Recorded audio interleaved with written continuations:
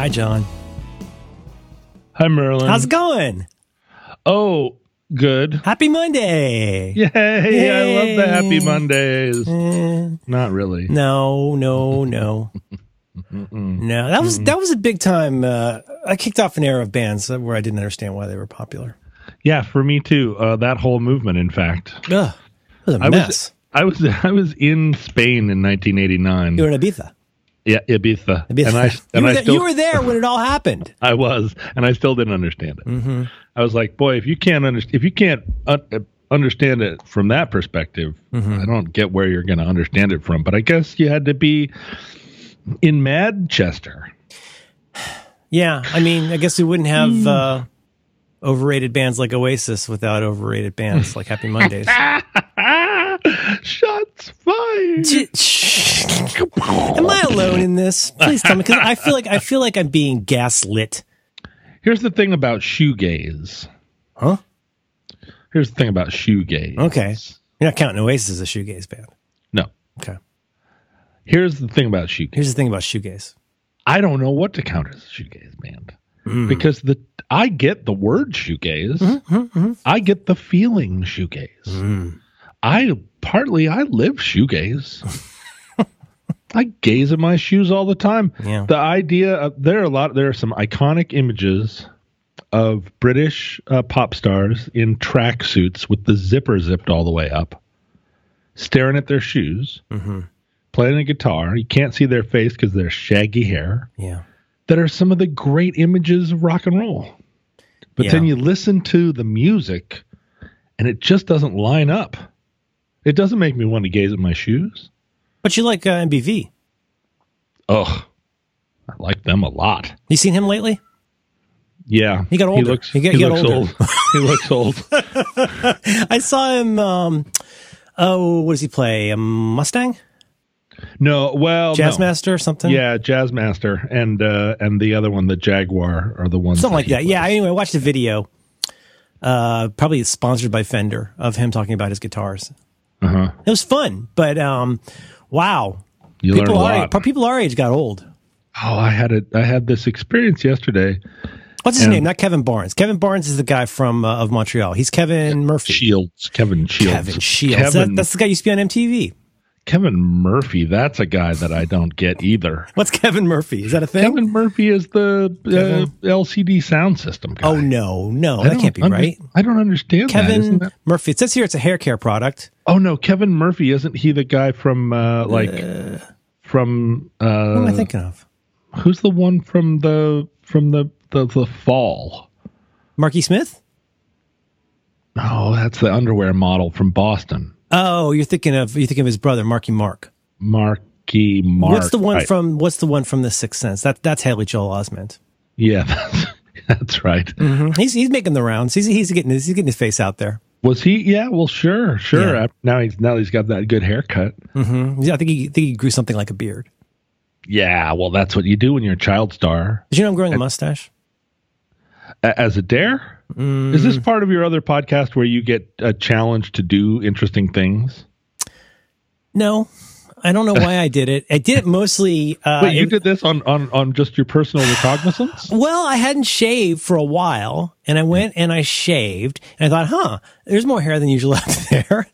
I should just let it rip, and it's real appalling. I look like a cross between like porno Rob Delaney and Commissioner Gordon or Lieutenant Gordon. I look a little bit of a Gary Oldman thing going on.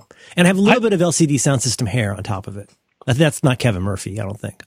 Who's the one in Mystery Science Theater? Is that Kevin Murphy? Well, that is, we call him Murph. Murph! Is there a Kevin Delaney? Is there Rob Delaney? There's Rob Delaney. I'm sure there's a Kevin Delaney. You can't put those two good Irish names together. Kevin Delaney, it says here, is an American voice actor. Kevin. Boy. My best friend in high school. Very early. Kevin. Wait, I get confused about your best friends. I feel like I need an infographic. Yeah. It's not like I've had 1,000 best friends. We've had a few. I get real confused. And it's very early. Yeah, it is. Poof. Kevin Delaney, Kevin Barnes, Kevin Shields. Then who's the one from MTV that you like? That's Ray Shields, Kevin Costner. Kevin Costner. He's the one who drank his pee-pee on that boat. I never saw that movie. I was told not to see that movie by the critics. If you build it, they will come. And sometimes you don't do things when critics tell you not to. That was a different era. It really was. That was after the Dances with Wolves, I think. I think that's in his kind of his Jubilee year. Like he could have done whatever he wanted, and he did the pee-pee boat. That's right. Well, that's what happens. Who's in that? Was that Gene Triplehorn? Who was in that? It wasn't Kevin Costner? It was Kevin Barnes, and I want to say Gene Triplehorn, but I don't think that's right. Gene Triplehorn, one for Daddy. It was the guy. It was the guy from This American Life. Okay, all right, Kevin, and that's hang on, I know this. It was Kevin Seal. That was Kevin who was on MTV. Seal. What an unlikely name, but Kiss from a Rose. It's really his. Yeah, that's right. I saw him in a movie theater in 1988. He was a Torch Song Trilogy in 1988. You actually saw him in person in a movie theater. Yeah, I was in the city of Manhattan. What were you doing in Manhattan in 1988? Oh, I remember. Went with my girlfriend to see museums. You know that picture of me in the green jacket? Yeah, you were in the subway. Yep. Henderson says my jacket. I always used to wonder about that because I was like, there are no subways in Florida. No. That was some pretty crazy hair then. Do you want to start the show? Whoa, wait a minute. Hold on. You had a mustache then. You're right, I did. Bringing it back around. I don't have a recording camera near me right now, so I can send you one from like a week ago. Well, send it to me when you get a recording camera. Yeah, it's gotten better, I guess. Where are you? Yesterday I was speaking of how Kevin Shields doesn't look as good as he used to. Yeah. I was in this neighborhood I'm trying to move to, or thinking about moving to. Not really trying. Your aspirational neighborhood. Mm-hmm. And there was this open house, and so I pulled in, and there were a bunch of people there. There was a real estate agent there. It was your typical open house. I don't know. Do you ever go to those as for like just the lulls? My lady friend does. My lady friend in the past has done that. I find it very uncomfortable to be in anyone else's house. Yeah, especially because they probably died. But she likes to go look at other people's houses just because. What can we get for $4,500 a month? Yeah, right. Yeah. Just start looking around. Yeah, Well, I'm doing not only double our rent, but it would be smaller and smell weird. I'm doing this thing. I'm going to places. You're having a whole process. And I'm uncomfortable doing it. Especially like, I don't like to do it with other people. Like, I don't like to roll in with my family because it's too much splaining to do. But if I'm just walking around and I walk into a place, like I feel like I can stay agile. Like I can talk to a real estate agent and there's more question marks if you come in by yourself that you would be improper to ask. Whereas if you went in with your family, then they feel they can ask questions about, school and age and grades and all that kind of stuff. Yeah. And I feel like there's a little bit of sort of divide and conquer that happens where they're like, oh, want to see your new room? Yeah. That type of thing. Yeah. Anyway, so I go in, but the owners are there, which I don't think you're supposed to do that. And I think they're supposed to be gone. That's part of the process. You bake cookies. Yeah. You stage it. You put out some flowers, and then they're not supposed to be there. That queers the deal, I think. They're not supposed to be there. And as soon as I walk up, I can tell that they are the owners because in the front driveway of this house is a totally cherried out 1957 Chevy that has been customed. It's like it's not a stock 57 Chevy. It's a hot rodded 57 Chevy that's been like Frenched and dropped and chopped. This is in your aspirational mid-century modern neighborhood of the future. That's right. And I see this car and I'm like, and there's a bearded guy standing there talking to somebody and he's got his hand on it and I'm like, the owner. Well, so they're not supposed to do this, but this is something that I love. The owners are lurking around their own open house. Ooh. Now I am in it to win it. Mm-hmm. Mm-hmm. And partly it's because I have a fantasy that I'm going to charm the owners and they're going to say, you know what, just take the house. Yeah, you've had this for a while. You've had this idea that maybe something needs to be passed along and they're just waiting for the right person. Yeah, they're going to be like, you know what, we're rich. Mm-hmm. We don't even care. We're just doing this as a formality. Our kids suck. We're not going to give them the house. Right. We need somebody who's worthy. Yeah, talking to you, this seems like a thing. We'll just give you the house. Yeah. So I roll up and the real estate agent comes beelining for me, and she's like an older lady who's been doing real estate for a long time, and you can tell that she is mega stressed out that the owners are there because they keep interrupting her. See, the whole point of doing the way we do houses today is that it's sort of like going into a bathroom or a hotel room. You're supposed to feel like nobody else has ever been there. You're supposed to imagine how you would use the bathroom. This house is not that because it's one of those instances where the people are still living there. They are not selling the house because they bought a better place. They are selling the house to see how much they can get for it, and they don't even know where they're going to go. But I jump ahead. So now I have the complication both of really wanting to talk to the owners, but also not wanting the real estate agent to feel bad about she's got her job to do, right? So I let her show me around the house, and she gives me the spiel. And here's this guy, the bearded guy, because he's lurking around behind us, and he keeps trying to interject. And I'm like, so these light fixtures, are these 110 or 111 or what are these? The real estate agent goes, oh, well, everything in here is up to code. And then he leans over and he's like, I put these in myself. I'm like, oh, really? But who am I talking to? Am I talking to you? Am I talking to you? Who am I talking to here? Well, this is the thing. I give him I ice him out because I know he wants to talk to me and I want to talk to him, but I'm pretending to care what the real estate agent says. So she walks me through the whole house. And she's doing the real estate thing. She turns all the lights on. She talks about the local HOA dues, all this crap. And he just can't bear it. He's just like lurking. He's straightening books on the bookshelf. And there are other people in the house. I don't think this guy wants to sell his house. There's not any of the classic feelings that this guy actually wants to move this unit. I think he's got something else going. I mean, I didn't mean to interrupt you, but I feel like there's something else afoot here. Well, maybe he's casting a movie.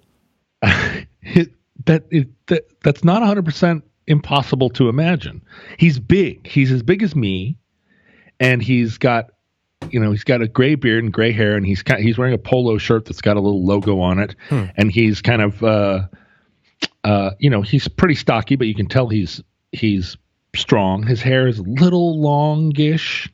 Could he throw somebody through a window if he had to? Oh yes. Okay. All right. Thanks. That helps. Oh yes. Okay. He could probably, if a child was trapped under his '57 Chevy, he could probably lift up one corner of it to free the child. Especially if the child's been, fixed up and is in cherry condition. Exactly. If the child has Krager rims, you want to get him out and restore him. Oh yeah, you got the blown out Hemis, Converse. Anyway, so eventually it's so early. It's really fucking early. This episode of Roderick on the Line is brought to you in part by Casper.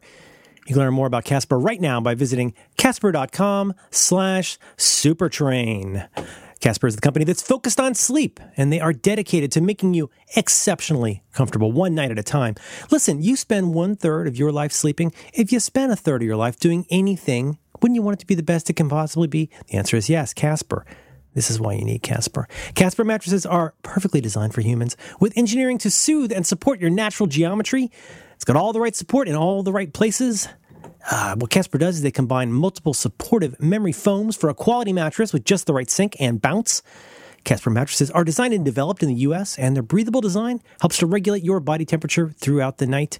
It will very quickly become the internet's favorite mattress. I'm going to set aside some of the copy because I just want to tell you about Casper because I really like Casper. I'm going to give you some real talk here. Here's the thing. It's been a long summer. It's finally ending. I've had to travel more than I'd like, which would be none.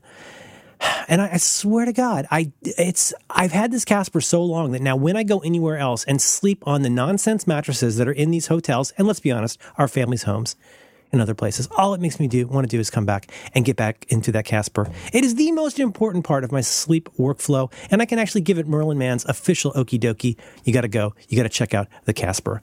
Right now, you can get $50 towards select mattresses by visiting casper.com/supertrain and using the offer code SUPERTRAIN at checkout.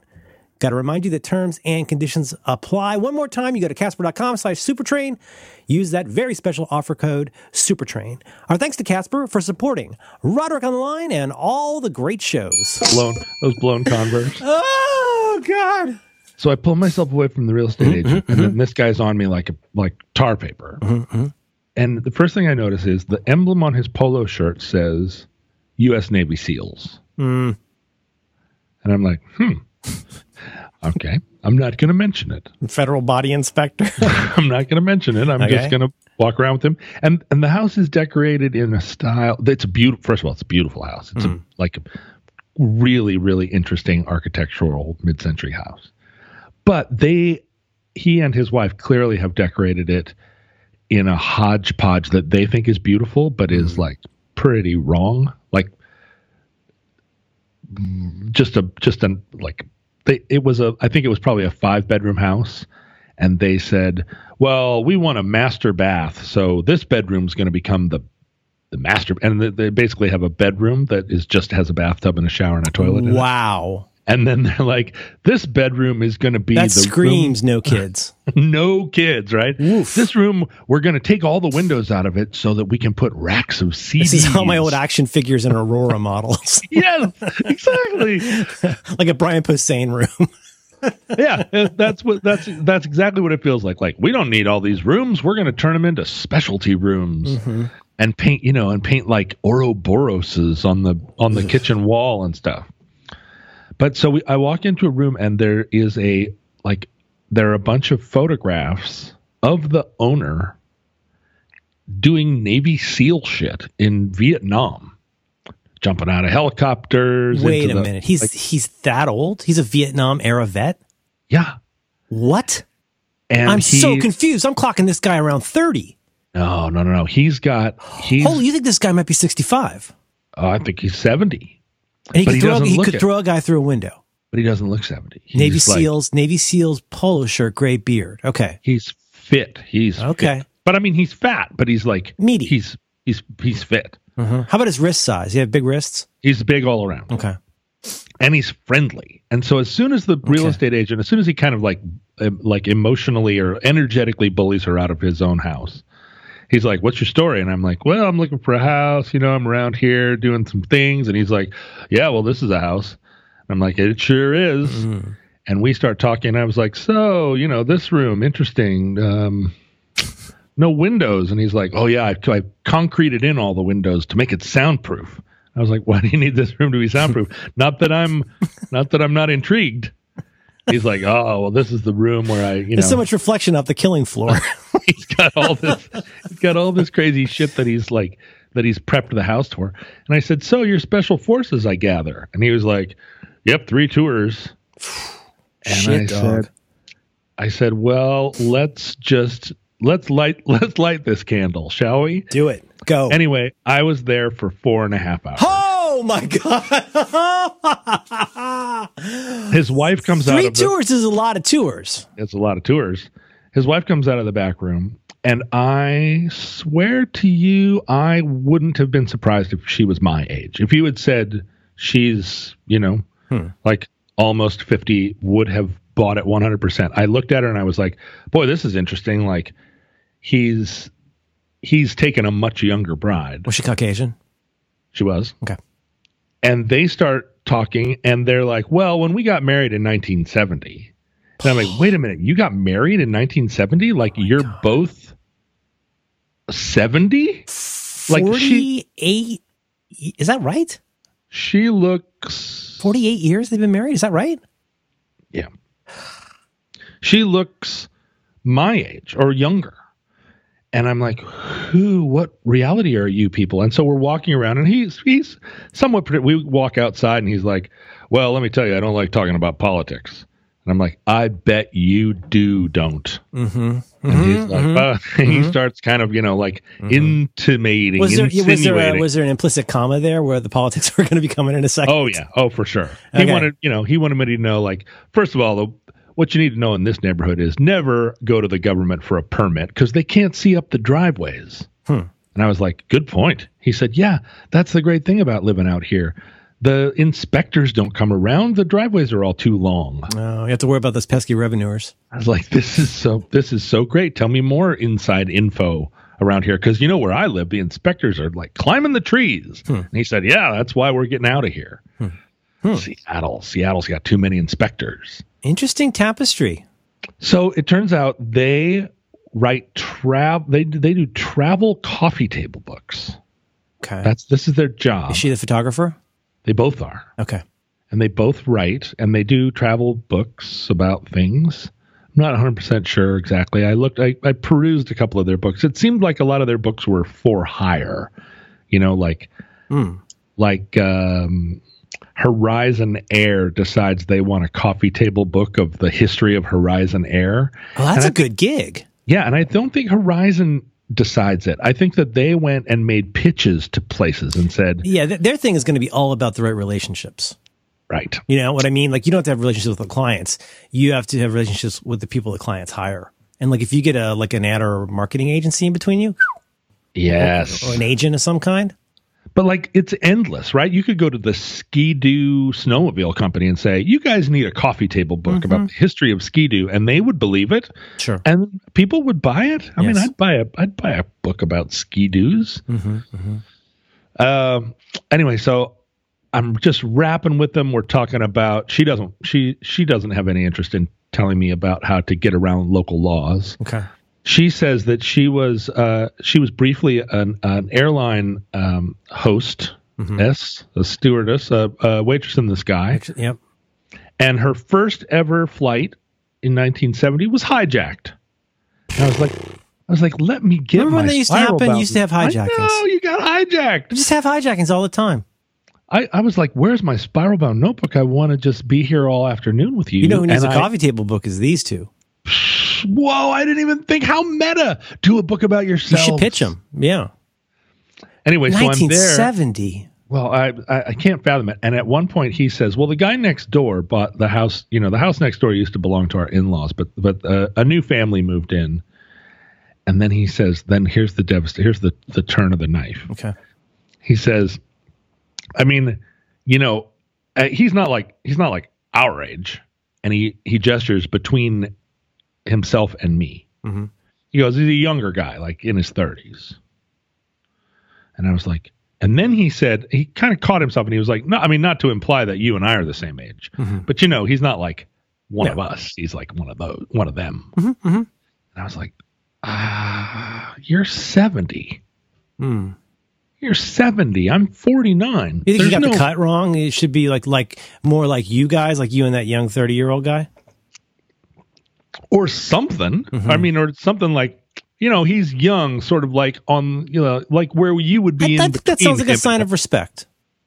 It was. And I also feel like, when I look in the mirror right now, I have to acknowledge I'm a little bit on the heavy side. Oh, come on. And my beard is gone almost completely gray. And when I get a little heavy, the weight, a lot of people are like, oh, the weight all goes to my butt or the weight all goes to my belly. In my case, it all goes to my neck. No. My neck goes from like a size 18 to a size like 30. Really? And it just, and with the gray hair, I just start looking like George Lucas. You think you're getting a dewlap? Well, I don't, but at the same time, like if I catch a glimpse in a photograph of myself. Yeah, you don't want to meet people. Just like, what the hell is going on? Yes. I look like I could have been a Navy SEAL in Vietnam. You do. I mean, in a good way. But I don't think it's good. I was like, yeah, just like us, like men of a certain age, because looking at her, I was like, well, shit, I thought she was 45. So if you think I'm 69, like we're in we're in a vortex. Yeah. Yeah.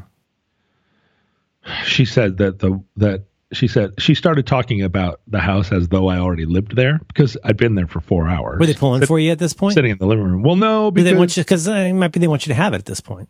The thing is, they're going to retire on that, a big coffee table book money.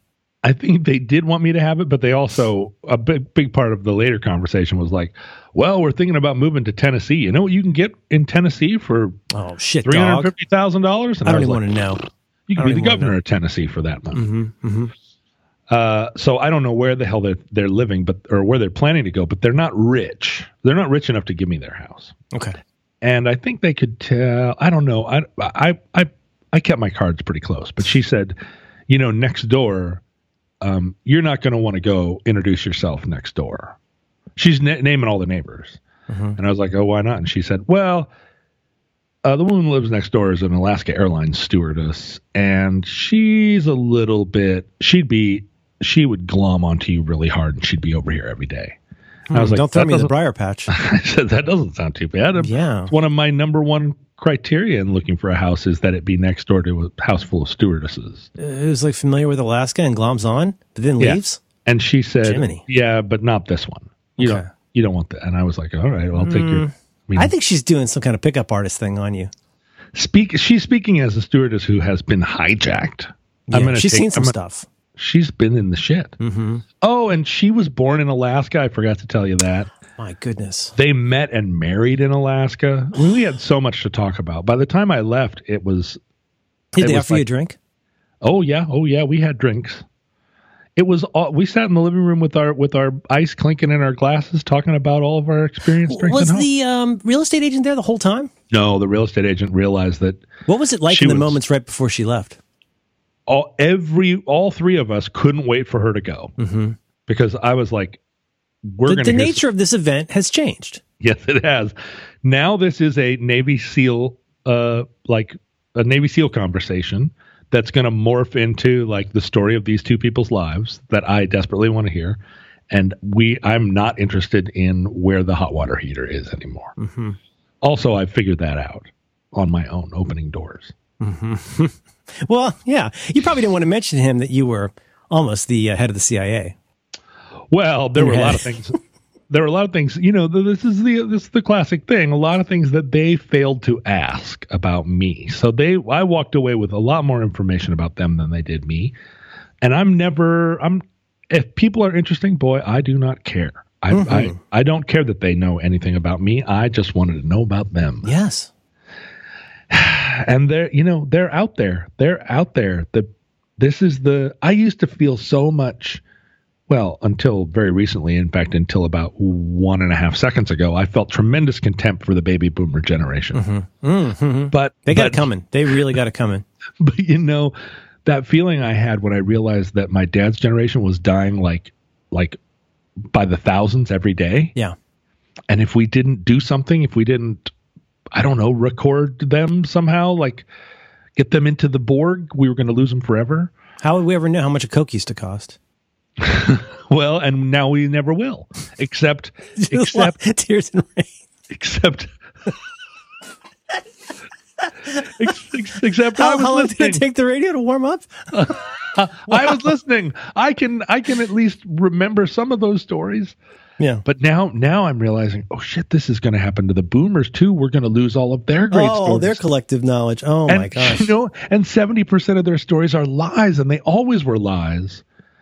And they were baked, drunk, or gacked out for so much of like 20 years. Yeah. Don't you think? Oh, yeah. I mean, they remember that TGI Fridays is a place, but they probably don't remember a lot of what happened there. Well, these two went to great pains to explain to me that they never did drugs because during the 70s, after they were married, after he had matriculated out of the special forces, they became rock photographers. Oh, so they saw the needle and the damage done.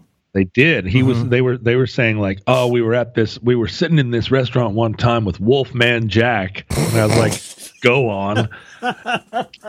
I would love to go to a diner with Wolfman Jack. I know. And I know right now, all of our younger listeners are like, who? What's going to happen to everything that Gen X knows? It's just going to disappear. Who's going to remember Wolfman Jack? Well, we're the bridge. We're the bridge generation. We can speak to both sides. Anyway, they were with Wolfman Jack, and Wolfman Jack said, "Do you guys can I get you some beers, or would you like some Coke?" Ooh. I could see him doing some bumps. I could definitely see that. Yeah, and they were like, "Do you have any Diet Coke?" And Wolfman Jack, he literally drew a square in the air with his fingers. No, wait for it. Wolfman Jack says, "It's always Diet Coke." Woo! All right, baby. What was his catchphrase? Coming to you from the airwaves. Boy, I don't remember. I can hear him in my head, but it's Casey Kasem that really fills up my AM radio ear holes. Well, look at Wolfman Jack. There's no way he was not doing tons of coke. Oh, the whole time. Look at him. He's made of cocaine, John. Even before cocaine was fashionable, Wolfman Jack was doing cocaine. Oh my God. What's funny is that he seems like such a 70s character, but he's really a 50s character. Oh, yeah. I think he was in American Graffiti. Yeah. I believe he was. He was for sure. Yeah. He was in your favorite movie, Sgt. Pepper's Lonely Hearts Club Band. Oh, the one with the Bee Gees. Mm-hmm. Who was the Bee Gees and who else? Who was the other star? Andy Gibb. Andy Gibb, of course. Poor Andy Gibb. These two, the Navy SEAL and his wife had an Andy Gibb story. She said, "I wrote a letter to the Gibb brothers saying that Andy looked bad and that they needed to come rescue him because those snakes in Hollywood were filling him full of drugs." Oh no. And she said they never replied, and then it was too late. I was like, wow, I didn't think I was going to get an Andy Gibb story out of this whole thing. There's a very good, is it Behind the Music? It's one of those shows. There's a very good one on the brothers Gibb. We talked about this. How upset, and then Morris died. It's all very sad. Yeah. Everybody dies eventually. Look at Wolfman Jack. He's got so much cocaine coursing through his veins.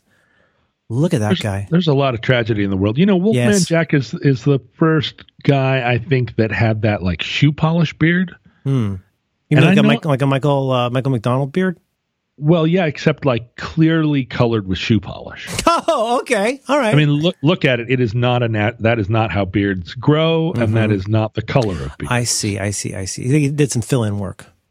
Well, and I have a friend who plays rock and roll. Mm-hmm. There are a lot of people in the rock and roll business that, that are worried about getting old. I mean, even more worried than me. And I know a guy. There's a lot more comb-overs going on than anybody wants to talk about. Yep, and this guy is a very handsome guy. He's very rock and roll, dark rock, and he definitely draws his beard. He draws his beard black. That is fascinating. And with a Sharpie. Well, or it's some kind of just for men. He like makes his beard. It's not that he doesn't have the hair. It's just that he wants it to be just for men. Yeah, the gray goes away. Mm-hmm. He washes the gray right out of his hair. Oh, watch that. Yeah. Mm-hmm. And he washes black in, and he looks, like at a certain point, you start looking like Anton LaVey. No matter what you do, it starts to not be. That's the inertia of the human beard. It really? I mean, that's where you're headed. That's the singularity of the Anton LaVey beard. I just keep looking at pictures of Wolfman Jack. I gotta put this down. He's gorgeous, isn't he? Okay, here's a picture of him. Never handsome exactly. Here's a picture of him, very old picture of him with Don Imus, Howard Stern, and Soupy Sales. Yep. How would that be for a room? Woo! Yeah.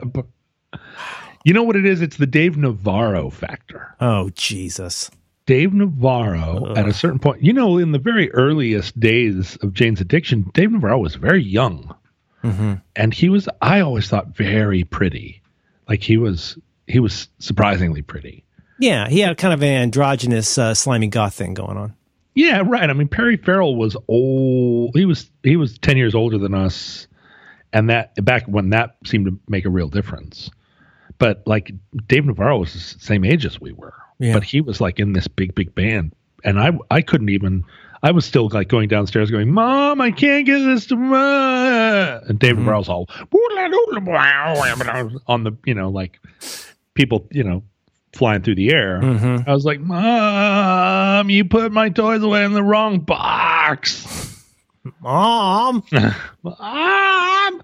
But so now you look at Dave Navarro, and it's like he takes his eyeliner pencil and he draws his eyes on, and then he draws all the rest of himself on. He doesn't wear a lot of rings. I think so. He seems like a ring guy. He does. He has too many rings. I was at the guitar store one time, the fancy guitar store. Can I tell you one thing I love? Oh, yeah. First of all, I want to say we got a lot of nice, as we do, we got some nice comments about last week's episode. I thought it was a very good episode. People liked you talking about, you did a good one last week. And, but people always say to me, they said, oh, John it was really good last week. And I say, the thing about John is I never know. We don't talk about what we're going to talk about. And I never know. Show's in the show. Whatever's the show is the show. And I don't know what is going to happen. I don't know what John's going to say. He's always surprising me. But it took till this episode 301 for me to realize also a lot of times I don't know why you're telling me a story and I'm not sure if you've told me the important part yet. And I've come to treasure that. No, it's a good thing. It's a very good thing. Is I'm not sure if you've already told me the important part. And then maybe you're figuring out as you go. But I'm not sure what the important part of that story was, but I really enjoyed it. And it got me thinking about Wolfman Jack. The important part of the house tour. I feel like the important part was, and this is why I asked, was that it started out as just looking at an open house and then ended up 4.5 hours later with you got a new friend. Is that kind of was part of it? No, I missed it. Did I miss it? You want to start over? No. Well, the important part of the story is unfolding. I think you're right. It's we're not there yet. Shit, I just screwed the pooch. I'm sorry. No. It's all right because the important part of the story, as it reveals itself, it is immune to interruption. It's there. The important part is there. Thing. That's a very lucky thing for your story. I may still be trying to draw it down. A lot of the time on this show, what we're doing is we're trying to figure out what the important part of any story This might be the 7th inning stretch, right? And then you're gonna come back. You come back to the story. Then later on, just be like, what I realized was there were people buried on the floor of the music studio in the back. Mm-hmm. But I don't think there were. I don't think he's buried. Did you ever find out why the room was soundproof?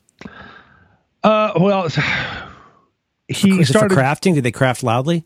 No, he started to talk about his music, and at that point, I really, I did a strong redirect. Do you suppose there's any chance it might be kind of heavy rock blues?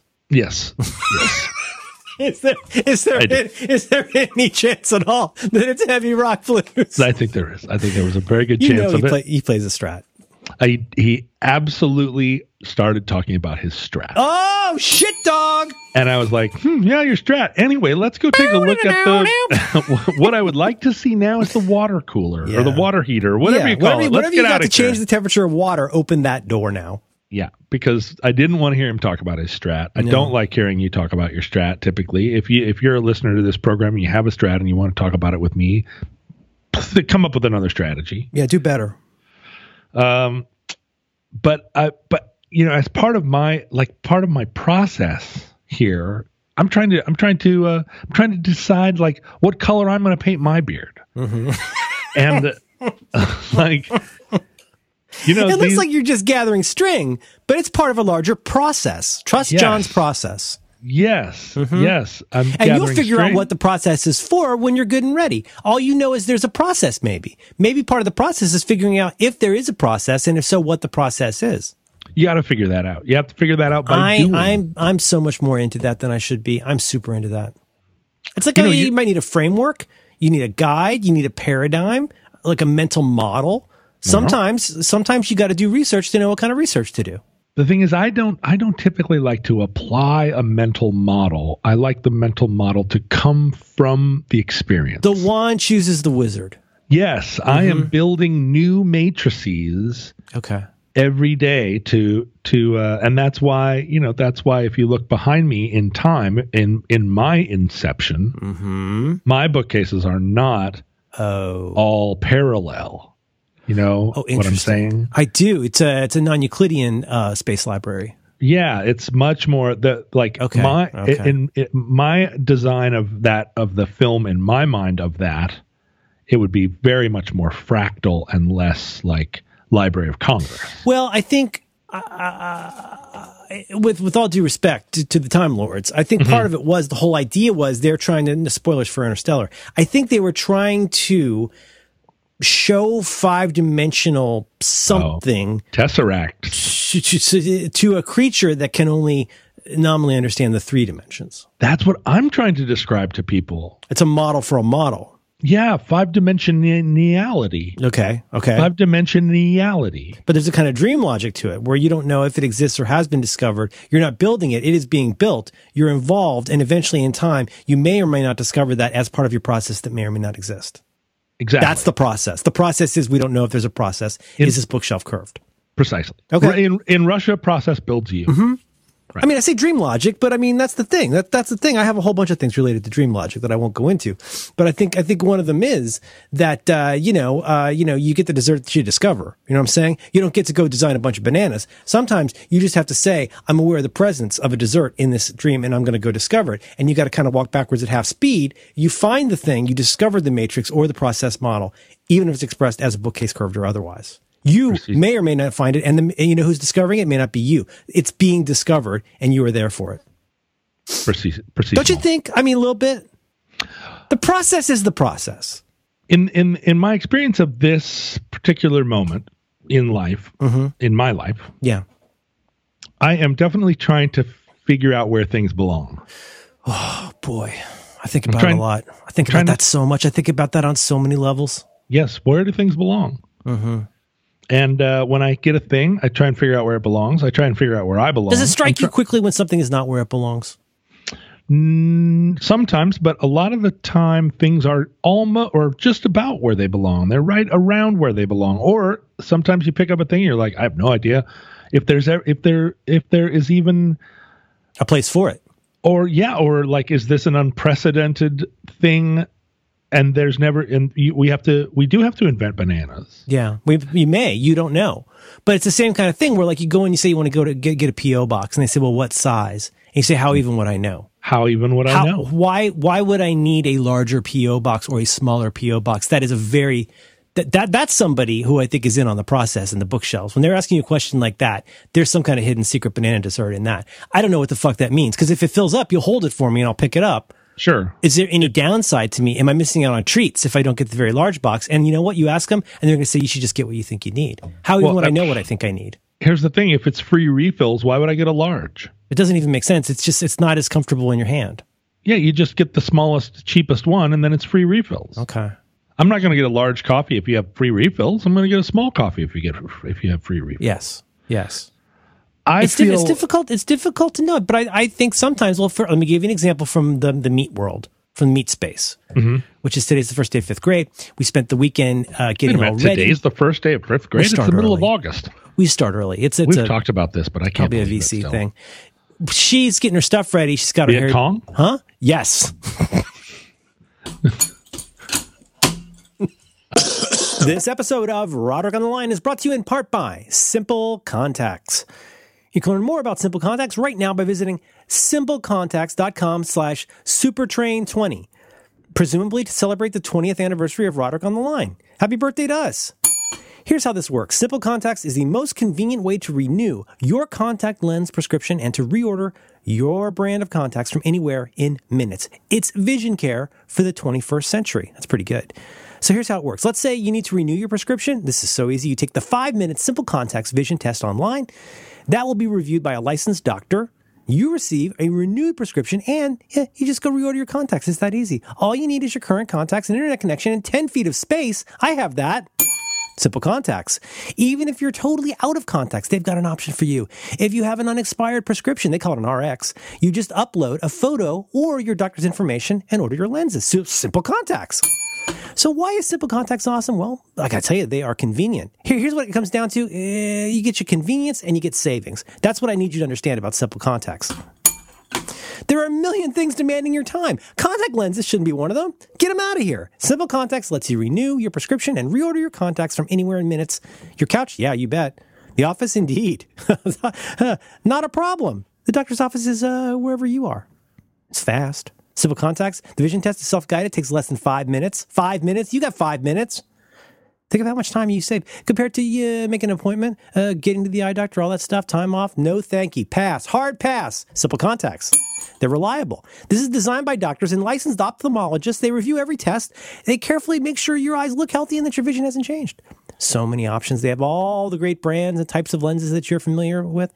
They've got 5 stars over 4,500 times on the App Store. That's pretty good.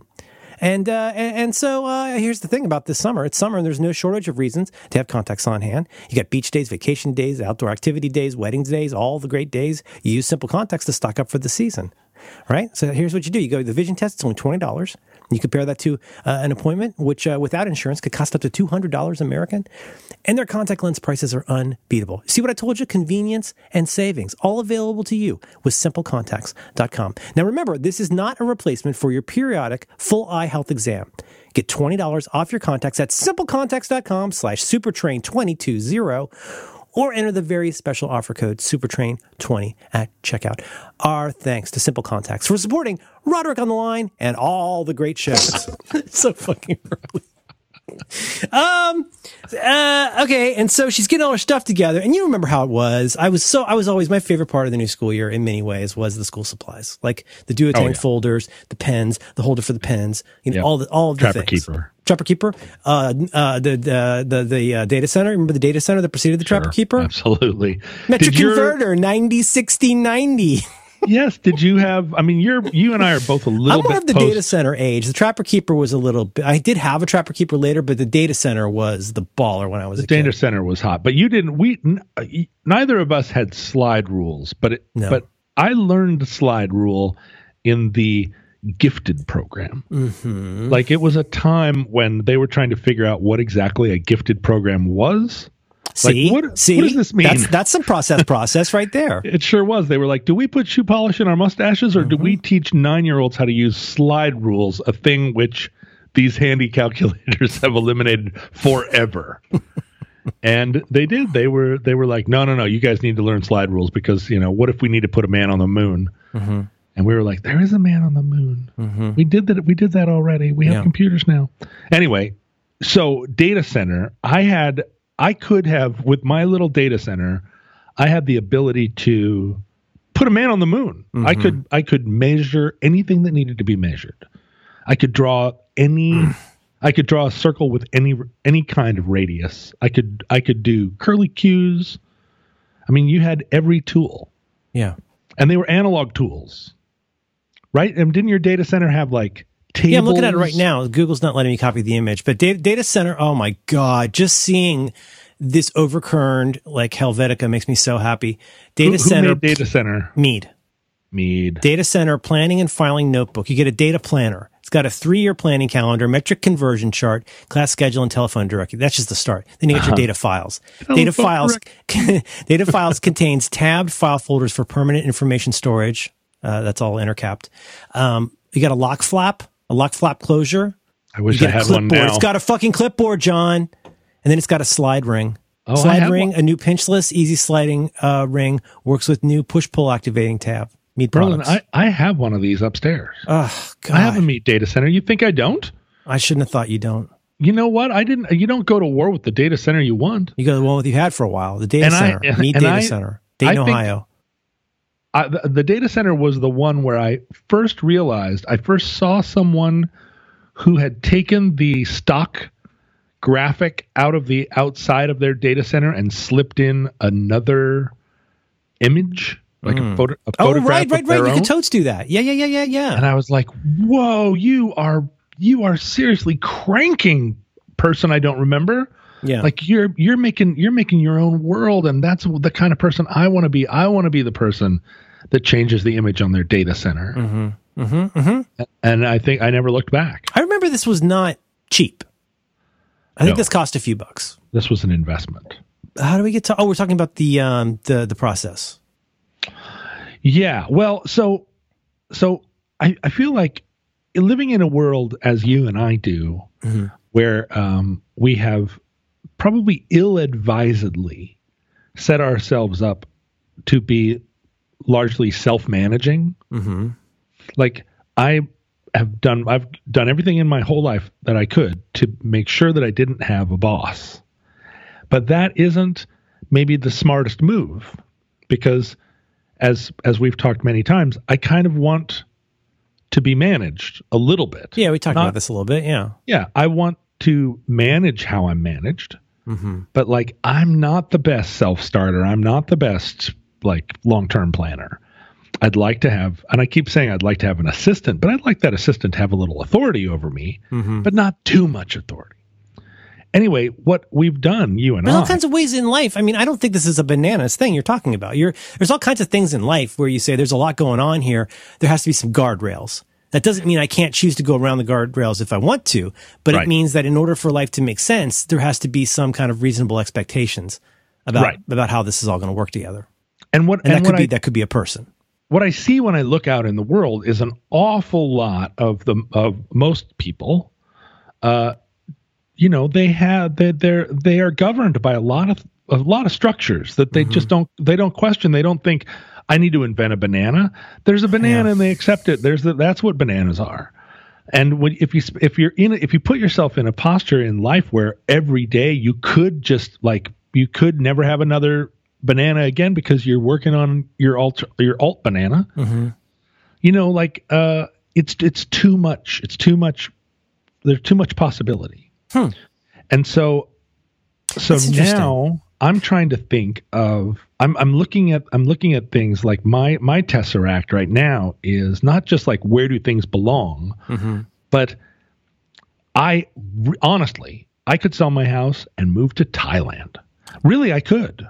You could get even more than, you could become the governor of Thailand. That's even cheaper than Tennessee. I could become the governor of Thailand, although there's a king in Thailand and they don't like to be very respectful of the king. Yeah. Don't make a joke about the portrait in the Thai restaurant. So that's not what I'm going to do. I'm not going to move to Thailand. I'm not going to become the king of Thailand. Okay. But I could move a lot of places. I could do pretty much anything. Like I could do pretty much anything and continue to do Roderick on the Line with you every Monday morning. I mean, there's no reason I might not even know you. I might not know you've moved. I could be in Thailand right now for all anybody knows. And that's too much. I totally agree. I totally agree. It's too that's much. Madness. But I mean, it's like, and I almost interrupted you with this, but I feel like it's a little bit like where you can go with food, where if you don't have some relatively arbitrary ideas about food and how it gets in your body, you could spend the rest of your life just doing food as a thing. Like, is this organic enough? What if I just wanted to go table to mouth or farm to mouth? Like, you know what I'm saying? There's all kinds of shit out there where, like, if you think too much about your sourcing and your methods, like, oh my God, if you let everything in your world be that big and open, that's the eye of madness. Yeah, it feels a little bit. You have to know that even though you could be the king of Thailand, let's just tick that off the list. You're not going to become the king of Thailand. Tick it off. Tick it off. But how do you tick it? How do you? I mean, it feels a little bit like an Oliver Sacks problem, like a mental illness where you think your wife is a hat. Yeah. You think this little boy is a fire plug. There's some kind of a perceptual processing error, potentially. In the sense that, like, you can't do everything, but you don't know exactly where to start drawing, where the reasonable lines are drawn, because you blew out all lines. So it's like, I know I can't walk to the moon, but this happened to a lot of baby boomers. They blew out the lines. They blew out the lines. Look at them. You know, they were living their best life. They were on the edge. They were surfing that curl. Everything's all higgledy-piggledy. Everything will be fine. They were writing letters to Andy Gibbs Brothers. But in my case, like, what are the good lines? And do I actually have the power to draw them for myself? Because you can't tell your manager where the lines and guardrails are until you've decided where they should be. You can't pick the size of your P.O. box. Right. Until you start getting mail. I don't even know how much mail I'm going to get. You can't land on a fraction. No. Why would you get the large size if it's free refills? Free refills, you don't need the large P.O. box. So here I am. I'm once again, like, I guess I didn't realize that some of the lines that I'd drawn around myself were just that I bought a house and I plopped myself down in the middle of it, and there are literal lines called walls that are around me, and I have bills and I have habits, and Yes. and habits Lines have emerged. lines have emerged, but habits are not the same as laws and rules. It can feel like it. They can It can and feel like it, but that's a little that's Ice Cube Oliver Walls you're Sacksy. talking about there. Yes, exactly. is. Exactly right. And I'm not a person that is invested in my habits to the point that I don't every once in a while just shake them all off and say like, okay, well, you know what? From now on, I'm not drinking coffee or eating macaroni and cheese. How do you like that, mind? Leave it. Like I do that a lot. So that, but now the prospect, like walking into this Navy SEAL house, and looking around and thinking like, well, what color would I paint these walls? Mm-hmm. And then I'm imagining myself situated here, and there's not that much to my life that is constant. So that if I were in this new house, it would just be like kind of new me entirely. What I would do is I would bring this microphone over there, and I would do Roderick on the Line every week at 10 a.m. That's a line that you would pack up and bring with you. But everything else would be up for grabs. Mm-hmm. And now I could be down at the city hall, like leaning on the counter, talking to the comptroller, saying, I don't even get permits for this work I do on my place. Mm-hmm. And they would say, why are you here again? You're down here every day. And I'm like, yeah, I feel like I'm going to be mayor of this town eventually. And I just wanted to see where all the light switches were. Yeah. Like every day is anything can happen day. And it's, I don't know what to do about it. I don't know. Is that a Mickey Mouse Club reference? Every day is everything can happen day. Anything can happen day. Wasn't that a day? It was a day. It was. So you're looking. It was an Annette Funicello day. Oh God, I loved her. It's like a Pictures of Lily thing. To be in love with the way somebody used to be before you were born. Yeah, Annette Funicello was already 45 when we were watching her show and being like, she had her name. She had her name right on her sweater. Anything can happen day. So you're looking for, how can I put this? How do you explain this to the Snorks? You're open to an idea that there's something like lines, and you're saying, are there lines? And if there are, what are they? And would I put them into a U-Haul box and bring them with me to the Navy SEAL house if you moved in there, which I'm not saying you are. Or if I moved somewhere, are there pre-existing lines there that I can't see right now? I think that's why the Navy SEAL's moving. I think he doesn't like the lines. Well, I think that's right. I think that's exactly right. And there are a lot of psychological lines now that are all around all of us all the time. And you're like, which ones of these belong to me? Mm-hmm. Which ones of these am I just trying to stay away from because I feel they're electrified? Mm-hmm. Which ones of these are really important? And you're not encouraged to test them. Not least that you would not want to be driving off the side of a cliff. No. You wouldn't want to be screwing with the public easement. There's all kinds of things where like you're better off to just be conservative about assuming that there is a line and that is for you. But in the long ago times, mm-hmm. in the before times, mm-hmm. the idea of having friends that disagreed with you, that having friends that had very different lines from yours, was an idea that was, maybe not 100% commonplace, but it was certainly how I modeled my passage through life, right? I did not want friends that necessarily agreed with me. I was friends with people that disagreed with me mm-hmm. as often as people that agreed with me. I didn't choose friends based on common media preferences or friends based on common politics or friends based on common experience. I did the opposite. I made friends with people that had different experiences from mine, different viewpoints, not because we sat and argued, but because I know what my media preferences are. I don't want those reinforced necessarily by, I don't want to sit and watch movies with my friends. I want to be exploring the world, and you meet somebody out there that's different from you and you go, you're interesting. And then mm-hmm. it turns out they are interesting mm-hmm. and that's fun. Right. But it was often challenging to me when I would meet somebody that I liked and I would say like, oh, I don't like any of the movies you like. And they would say, why are we friends then? And I would always be shocked by it. Sean Nelson said it to me one time. He was like, "You don't like anything I like."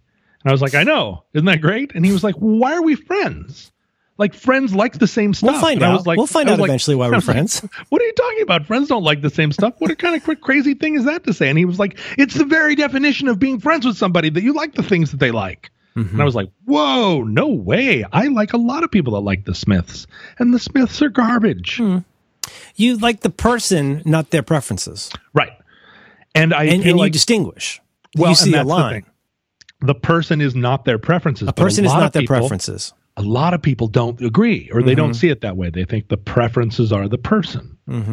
And nowadays, especially as we silo against one another, like the preferences are the person. In so many people are just making choices based on their preferences and not. But I think you could even say the person is only the preferences. The person is the preferences, right? And I am zero that. Like I have no. You're a loose cannon, Roderick. Well, I don't have any preferences. Is part of the thing. Like I don't care. I mean, I do in the sense of you know what you don't prefer. If you say, "Would you like to listen to the Smiths, or would you like to listen to the Decemberists doing their version of the Smiths?" What about potatoes? I will say I would prefer the Decemberists. If you say, this comes with potatoes. Would you like potatoes? I will say no. You prefer not to have potatoes. If you say it only comes with potatoes, oh, okay, I will say bring the potatoes. Really? Yeah. I mean, if it has gravy, I'll eat anything. I'll eat potatoes all day. I'll eat an entire plate of potatoes if it's covered with gravy. But also, I'll take a few bites of potatoes. You know, it's not my favorite. Right. I mean, you can push the olives off to the side of the salad. Yeah. I mean, I have preferences, but it's not like but I'm not super invested in them. Okay. Right? Okay. If you said all you can listen to for the rest of your life is jazz, I would go, well, all right. I mean, it's fine. It's cool. I mean, I can get into jazz. It's not, it's not like what I would. It's not the number one thing that I would have chosen. But yeah, the rest of your life is a long time. If it were chosen for me, well, yeah, that's the old thing where you say, if you could only eat one kind of food for the rest of your life, what would it be? Go. Yeah.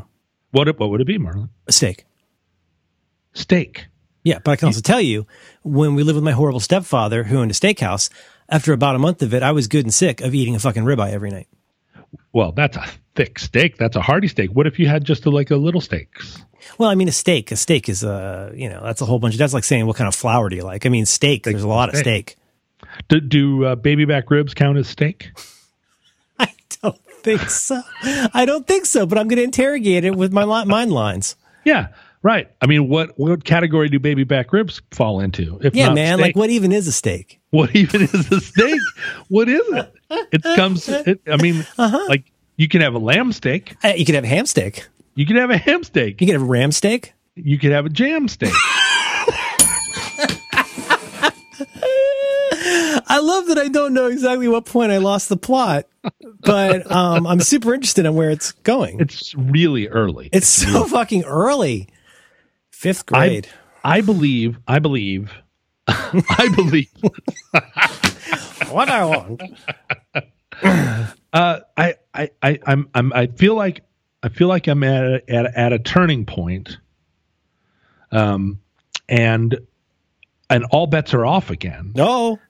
And I don't want to do it wrong. That's part of the fear. And my sister is all. Yeah, how many more chances are you going to get?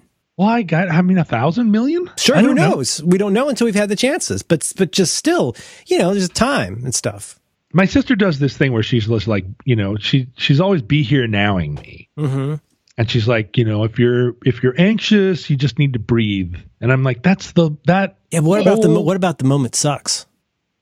Interesting. Well, no, I got a thought technology for that, but that's the problem. When a lot of people say that, then you become like me and you turn to these kinds of thought technologies only at times when you're stressed out. And now the idea of deep breathing makes me very anxious. Oh, sure. Because now I associate it with being anxious. Well, and what she won't allow me to do is, she's like, the fact that everything is a story to you is, that's the thing that you have to breathe. Oh, that is super interesting. And I'll bet you're not into it. Well, I'm like, everything is a story. And she's like, exactly. It isn't. And I'm like, Your life would be so different if everything were a story. Well, yeah. Oh my God. I mean, that is the thing that makes me need to breathe into a paper bag. Well, is the idea take the that guardrails off your fucking highway for sure. Yeah, what the fuck do you mean everything's not a story? It's all a story. And she was like, it's not a story. The story is the problem. You're taking things that aren't a story and you're turning them into a story. Would she be frustrated to know that you've turned that piece of advice into a story? She's probably used to that. She is. And what she says is, if you turn everything into a story, now all you have to do is recognize you're doing it. And in the moment, be like, I'm storifying it. Ooh. And then she's wise. She's very wise. That's your first, that's the first step. And I'm like, the first step to what? Exactly. And she's like, don't worry about it. Exactly. You'll find a banana. Just start moving. I'm not sure what to do with that. The idea of me living in the moment is very stressful. It's really pretty far off brand for you as a thinking person. Yeah, but if that is the only way, because she said to me the other day, she's like, there is, to be happy is not to be happy. I was like, all right. And to be happy is not to be happy. She's like, you're not walking around full of joy all the time. Like, to be happy is just to feel your feelings. You just feel them. And if you're upset, you feel upset and you feel them and you don't. Does she do that? Do you think she actually does that? Well, so my sister was definitely like she rage quit all the time, all the time. She rage quit on me all the time. She just had so much anger that it was a thing that it defined her life and all of her relationships. Mm-hmm. And in the last 5 years, she has metamorphosized. She's still herself. She's still, and you can still feel that energy in her somewhere. She just doesn't, it doesn't overcome her. That thing she used to do where the eyes rolled back in her head and all of a sudden all you could do was take cover. Mm-hmm. It's gone. And it isn't just gone in the sense that, like, when she gets mad, she turns around and walks out of the room. Like, she's managing it somehow. It's there, but it doesn't define her. It doesn't define her. And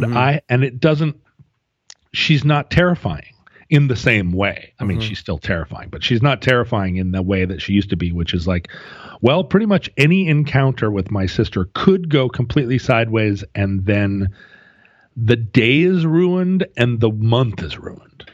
Like, that's all kind of gone. And good for her, man. That's really good. Yeah, it's entirely a product of her self-managing. And so when she says these things to me, I mean, she's always kind of had a tendency to, like, give moral lectures. And I always just sort of was like, okay, whatever, rolled my eyes a little bit. But now I'm inclined to pay attention because I've seen real results in her. She's actually changed, and it has improved all of our lives. Oh, that's nice. So maybe there's possibility for me to change and improve all of our lives. I mean, I don't know how. How does one change and improve everyone else's life? What a story. What a great story. It's a great story. Great story, John. No, right? I mean, I don't know. I am very interested. Something we talked about probably once a month is an idea that I think is very valuable that I try to keep in mind, which is that we do not have to be our thoughts. We do not have to be our emotions. Given just your day to day, I will become my thoughts and I will become my emotions until it occurs to me that it doesn't have to be that way. And I don't know if this is what she's saying, but something I've heard that I have found to be true is there is just the tiniest little crack in your system when you realize, even just for a minute, that you're a person who's feeling an emotion, or you're a person who is thinking a thought. And there is a moment where, like, it's not going to change your life, but just to become aware of that for a second can be very liberating. I am a person who's feeling emotion. Yeah. Well, I mean, it sounds corny, but the problem is if you don't, then you're just somebody that you become like, it's no longer that you are a pipe that the water is passing through. Like, you are that. Now you are mad. You are anger. You Right. are that, or you are that ruminative, intrusive thought. You will never not think that thought until it decides to not be thought anymore. Right. And there is something very liberating. This does not have to get into real woo-woo stuff. It is just a little bit of cognitive awareness to just go like, holy shit, I'm totally thinking a thought. And again, you get back to one of my favorite dumb hippie cliches, I'm the sky, not the weather. Like, the thing is, I'm the sky. There could be all kinds of different weather, but I am not defined by whether it's raining right now. Like, raining is a thing that's happening, and the sky is who I am. That's one way to think about it. Right. And I think that's very valuable. And if that sounds corny, well, maybe in a few years it won't sound corny. But that's a very valuable thing to realize, is that you do not have to be, you are the medium, not the content in some ways. The content is what is on your medium, but you know what I'm saying? Like, Yes. I'm just saying, it's good to be aware of. It does not have to change your life. You don't have to become a hippie, but that can be very valuable if you do that once a day. If you do that once a week, that's a start. If you do it eventually get to a couple times a day, now suddenly you are a slightly different person. You are a person that has experiences, thoughts, and feelings, but is not defined by them all the time. No, you are the sky and not the weather. It's corny, but it's pretty good. You got to admit. Yeah, it is. It's very good. You like sky stuff. You're almost like a Miyazaki. You love flight. What do you think? Because here's the crazy thing. In 10 years, your daughter will be gone. I know. Yeah. And that's not very long. Why am I getting this on all sides now? It's killing me. Do you remember 10 years ago? Yes. It was just a blink of an eye. I know. That was 2008. 2008. Shit, there's she's mayonnaise in my like fridge. a senior in primary school. Yeah, she's a primary school senior. So the question is, what are you going to do? Oh, I have no fucking idea. I know, right? Isn't that a little destabilizing? Oh,